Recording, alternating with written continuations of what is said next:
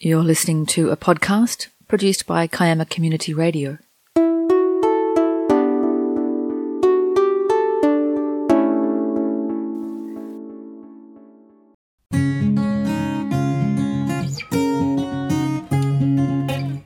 Welcome to KCR Features, where you can hear what the locals are up to.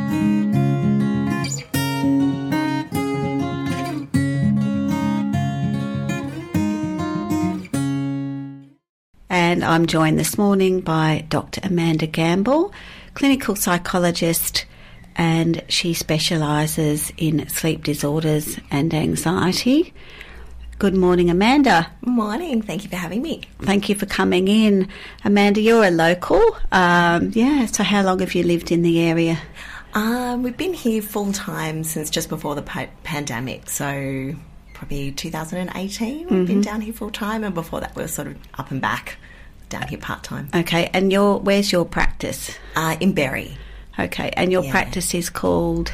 Practice is called South Coast Sleep Psychology. So it's in the name. Yeah. Okay. Yeah. Okay. And you're a mum of 2 young children? I am. I've got a boy who's 7 and a little girl who's 4. Okay. So you know about sleep deprivation then firsthand. Yeah, absolutely. I think all parents do, don't they? Yeah, they do. Yeah. So, and you're clinical psychologist. What made you have your specialty as sleep disorders? Yeah, interesting. So it was a bit of a journey, I must say. So I sort of started out working in anxiety disorders. So Macquarie University has a big child and adolescent anxiety disorders clinic, and I was there for about 10 years, but I became really interested in the overlap between sleep and anxiety.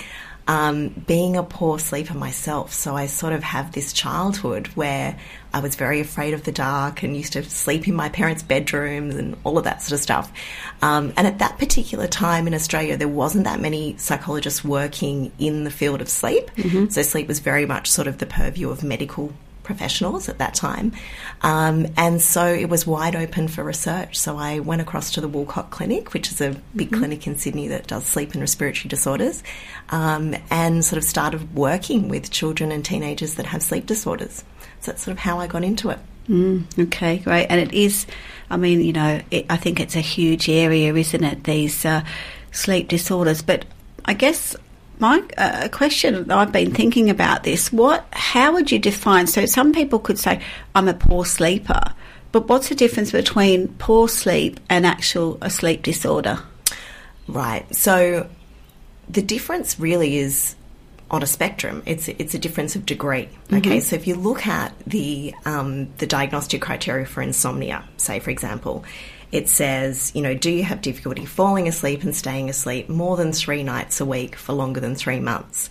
And there are many people that would meet that criteria. But the second component is, does it interfere with your ability to function? So is it having an impact on your daily life? Is it making it hard to, go to work, to concentrate? And also, is it causing you distress? So it's really those second 2 components, the dysfunction and the distress, that take something over the line to become a disorder, if you like. Yeah, that does make sense, of course. As if things start to impact on our day-to-day life, then it becomes a more serious issue. Yeah. So I guess you touched on that. So what is the impact of poor sleep on someone's mental or physical health? Yeah, absolutely. I mean, I think sleep deprivation is something that everybody in the community has probably experienced, at some point or another. So all of your listeners would probably know those impacts. So I guess, from an emotional standpoint, what sleep deprivation tends to do is it tends to turn the volume knob up on everything. So if you're a little bit frustrated, then you're really frustrated. If you're a little bit sad, you're going to be really sad. A little bit stressed out, you're going to be really stressed out. So it tends to have an amplification effect on, whatever the underlying emotional current is at the time. So it has that impact. Obviously, you're going to be tired, you're going to feel lethargic, it's going to be hard to get up the motivation to do particular things as well. And on a physical sort of side, sleep is really important for our immune function. and also for our body's ability for growth and repair. So if you're not sleeping well habitually, so if you're not sleeping well constantly, it's going to lower your immune function. It's going to make it harder for your body to sort of fight off illnesses, and it's going to be slow. You're going to be slower to recover. But it's also going to impact our concentration, our attention, our ability to learn new things. So we become quite cognitively inflexible when we're sleep deprived. So it's hard to sort of think outside the box. It's hard to be creative. And it's also going to impair our ability to make new memories, right? So part of what we're doing when we're sleeping is we're taking things from short-term memory that we've learned during the day and we're laying them down into long-term memory. So when we're not sleeping well, we're not making sort of memories that we can draw on for later use. That's so interesting. Yeah. That's so interesting. And hence when you're talking about everything's amplified, that's saying I'm crying tired. Oh, tired tears. Tired tears, I think we've all been there. Oh, totally. Yeah. Yeah, absolutely. Okay. Yeah, clients will often say, oh, I'm sorry, I'm crying. Yeah. No, this is the place for it. It's tired tears. Just exhausted. And I think a lot of mums of young babies get to that point. Yeah. It's a rite of passage, I think. Absolutely. Yeah. You can now take us with you. Download the Kiama Community Radio app or listen via iHeartRadio. Amanda, can you share some insights into the most prevalent sleep disorders and their symptoms? Yeah, absolutely. So the most prevalent sleep problems sort of changes across the lifespan. So in little kids, the most prevalent sleep problems are, being scared of the dark, ghosts, monsters, and co-sleeping with parents. In teenagers, there's a really interesting sleep disorder that emerges for the first time, and it's called delayed sleep phase syndrome. So adolescents sort of undergo a hormonal change that creates a biological drive to want to fall asleep and wake later. And we often think of these teenagers as being lazy, just get out of bed, force them out of bed. But actually, that's one of the worst things you can do. But in adults, the most statistically common sleep problems in adults would be insomnia. Right, so the symptoms of insomnia are just trouble falling asleep and staying asleep, or waking too early, where that's going to, make it really difficult to live our lives and create a lot of distress. So some of the main symptoms I see with that are people getting very, very worried about their sleep. So we think about sleep anxiety, which unfortunately is self-fulfilling. So the more I worry, am I going to fall asleep tonight? I've got this big thing on tomorrow. Of course, the more incompatible with sleep that is. So we tend to go round and around in a circle in bed at night. The other really common sleep disorder in adults is actually obstructive sleep apnea. Right, so that's where as we age, we might become heavy, loud snorers, and throughout the night, our breathing becomes obstructed, so either up in the sort of back of the throat or a little bit lower down.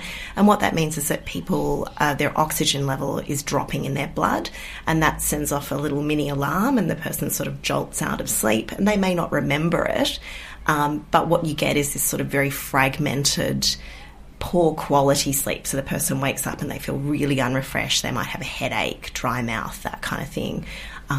So they're probably the most two common: insomnia and obstructive sleep apnea. Yeah. When you talk about the sleep apnea and the poor sleep, I think I read something where it did connect to, I guess, dementia or cognitive decline. Yeah, sure. Is that something that, Yeah, so sadly, if we don't diagnose and we don't treat poor sleep, be that in the form of obstructive sleep apnea or insomnia, so just poor quality sleep that goes untreated over a long period of time, that actually, it puts us at increased risk of neurocognitive decline. And that's because part of what our brain is doing when we sleep at night is it's actually washing out the brain. We're cleaning our brain. We're getting rid of the gunk that's sort of formed over the day. We're getting rid of neurons that we don't need, and we're creating new ones. And so if you don't sleep well, you're sort of constantly interrupting that process. So, our brain is going to look different at the end of, 20 years of poor sleep than it is 20 years of good sleep. So very important that we get our sleep, under control. There's a lot of people out there that are sort of ignore, their partners are trying to get them to go off and have their snoring investigated, and they don't want to, but from a health point of view, they really should. It's really important. Yeah. Okay. So, and what are some lifestyle factors or habits that can contribute to development of sleep disorders? Yeah. Okay. So the sort of common risk factors are behaviours that inadvertently interrupt sleep. So the big one is having a chaotic sleep-wake cycle. So the best thing that you can do for your sleep is lock your wake time in. Okay, so if you lock your wake time in, you're going to basically anchor the two processes that control sleep, one of which is your circadian rhythm or your body clock, because your body clock will get light at the same time every day, so that tells the body clock to sort of be stable and support your sleep. And the other one is called homeostatic sleep drive, which is a horrible long name, but basically what it means is, from the moment you wake up, you're building an appetite for sleep.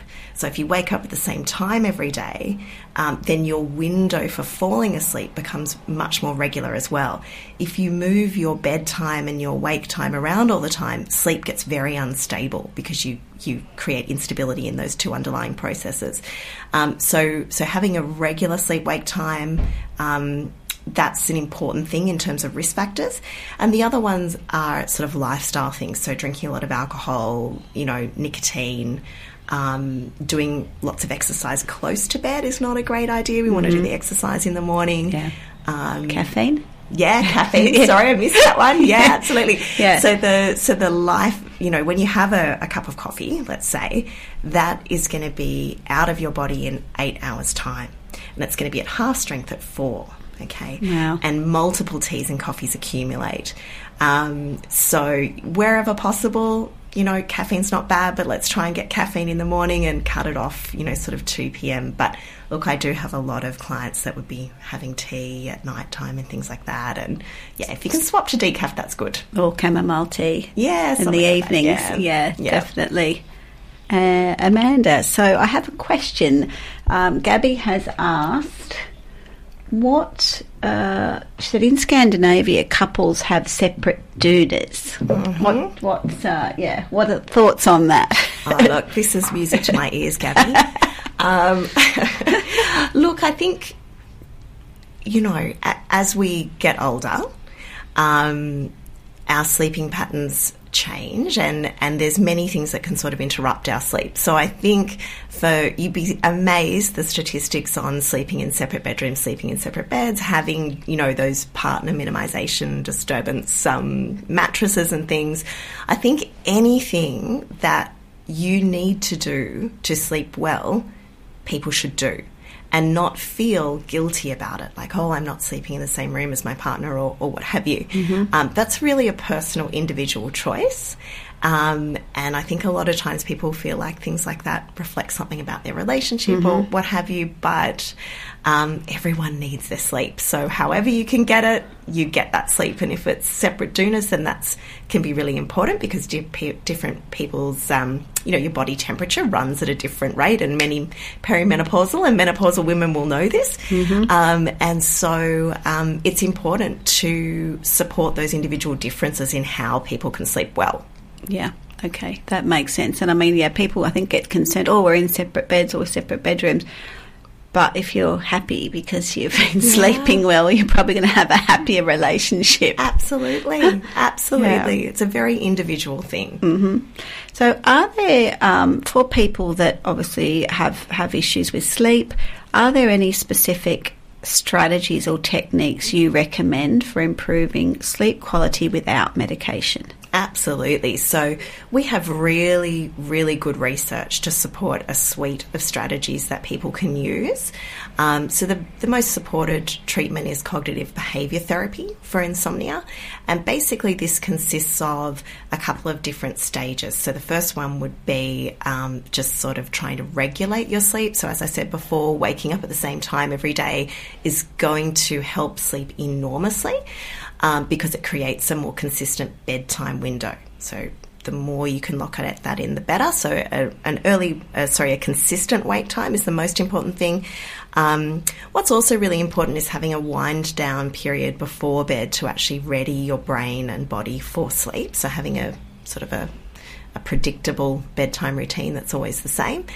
Trying to steer clear of really hot showers or excessive exercise prior to bed, not eating a whole heap before bed, and particularly not eating really high protein foods before bed. Caffeine and alcohol, we've mentioned those things before.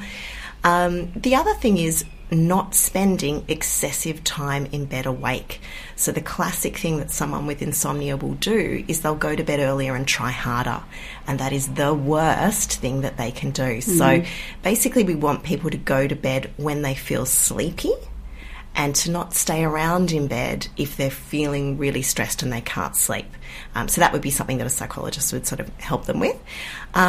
And the last factor would be really looking at, do I need to take steps to minimise my stress or depression? Because obviously sleep can be very disturbed as a function of those. So they would be the top things that I think are good to do if you're looking to improve your sleep without medication. Sure.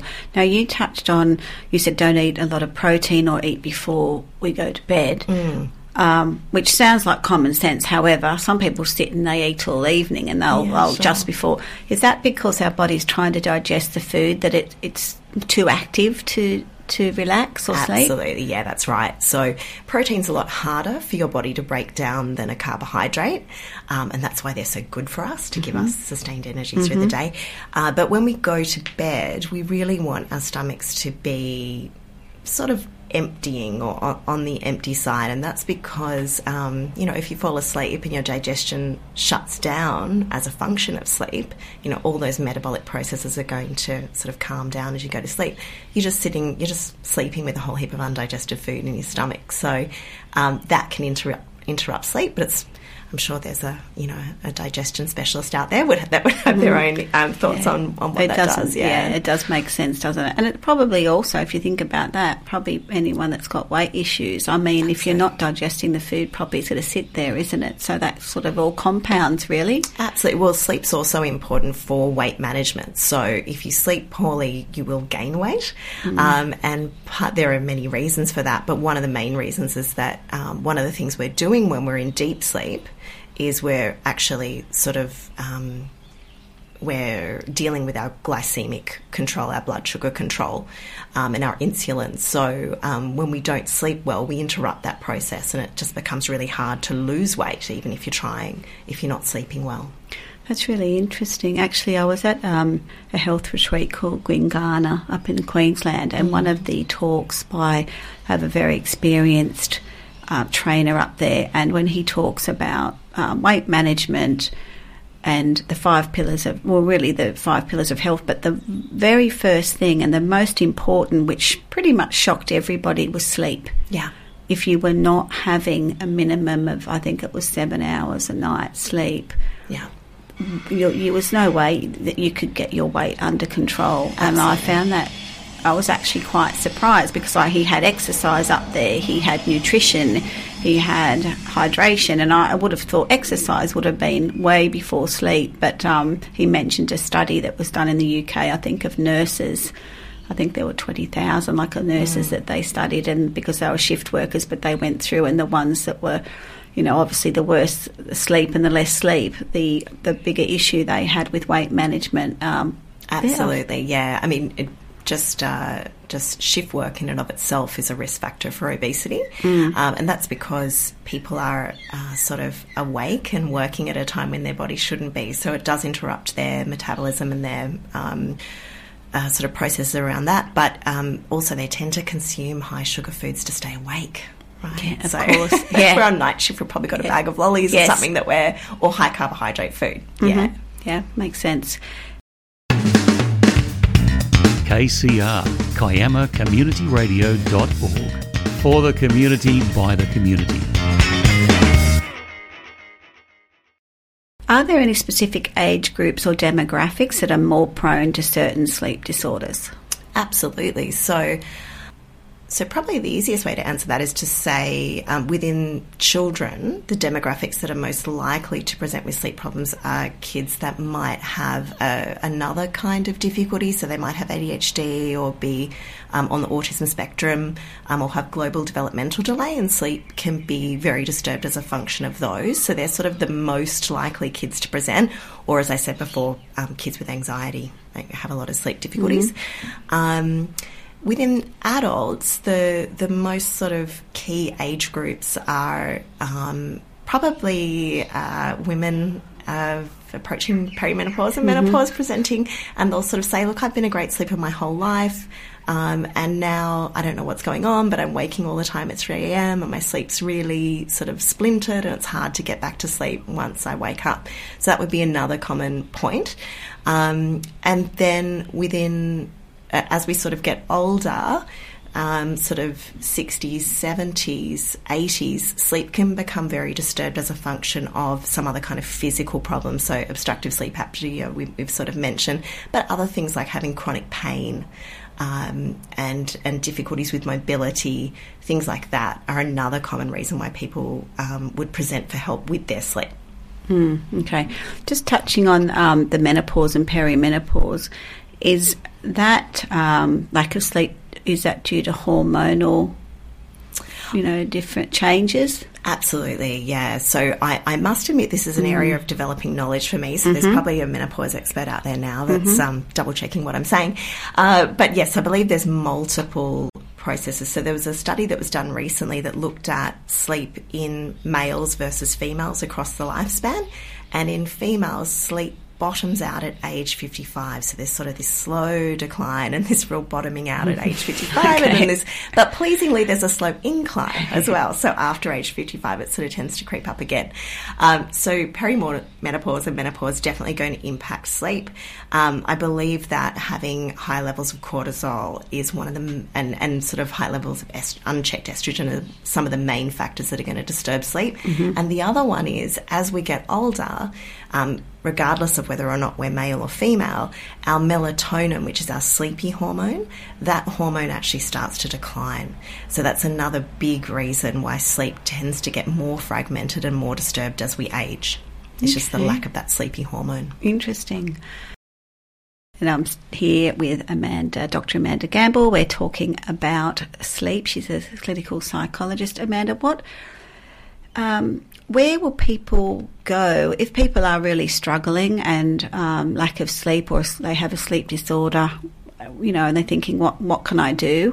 Where can they go to get help? First port of call is always your GP.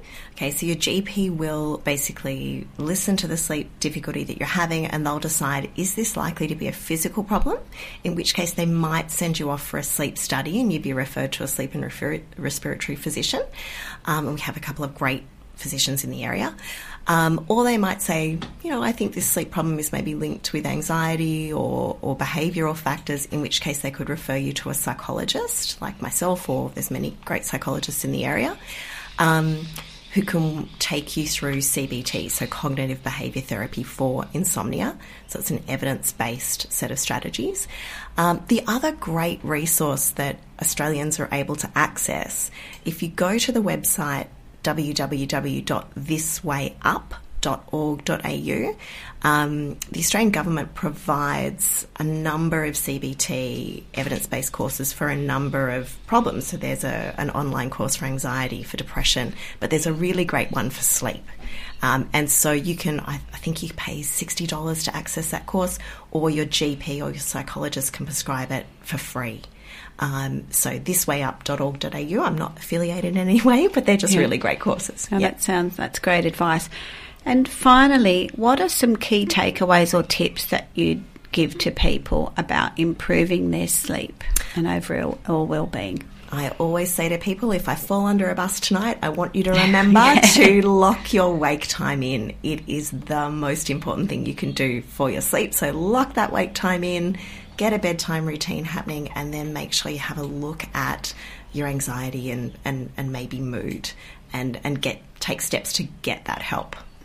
So really, and also good sleep hygiene. So sleep hygiene, all those factors is necessary, but it is rarely sufficient. Okay, so it's a rare person with a sleep problem that's going to correct their sleep hygiene and that's going to be enough. Yes. It's definitely important, but, there's other sort of higher tier treatments, I guess. Yeah. But lock in that wake up time. Lock in that wake time. If I fall under a bus, that's what I want you to do. So everybody, make sure Lock you your are wake time. setting that alarm every morning for the same time. That's it. That's the main bit of advice from Amanda. Yeah. So Amanda, you are South Coast Sleep Psychology. That is your practice. And I guess if anyone wants to get in touch with you, that's where you will go, South Coast Sleep Psychology. You can email, you can find her there. She's located in Berry. And thank you so much. Look, there's so much more that we could talk about. This is just such a huge topic. It's been so informative. Thank you so much for coming in, Amanda. My pleasure. Thank you for having me. It's been wonderful, and I think we need to definitely get you back in again, because we haven't really touched on anxiety today as well. Sure. But anyway, we'll get you back in. Thank you.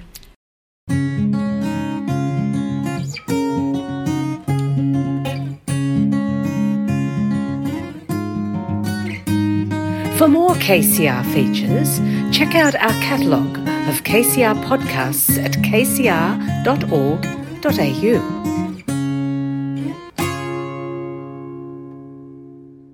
This podcast was produced by Kiama Community Radio.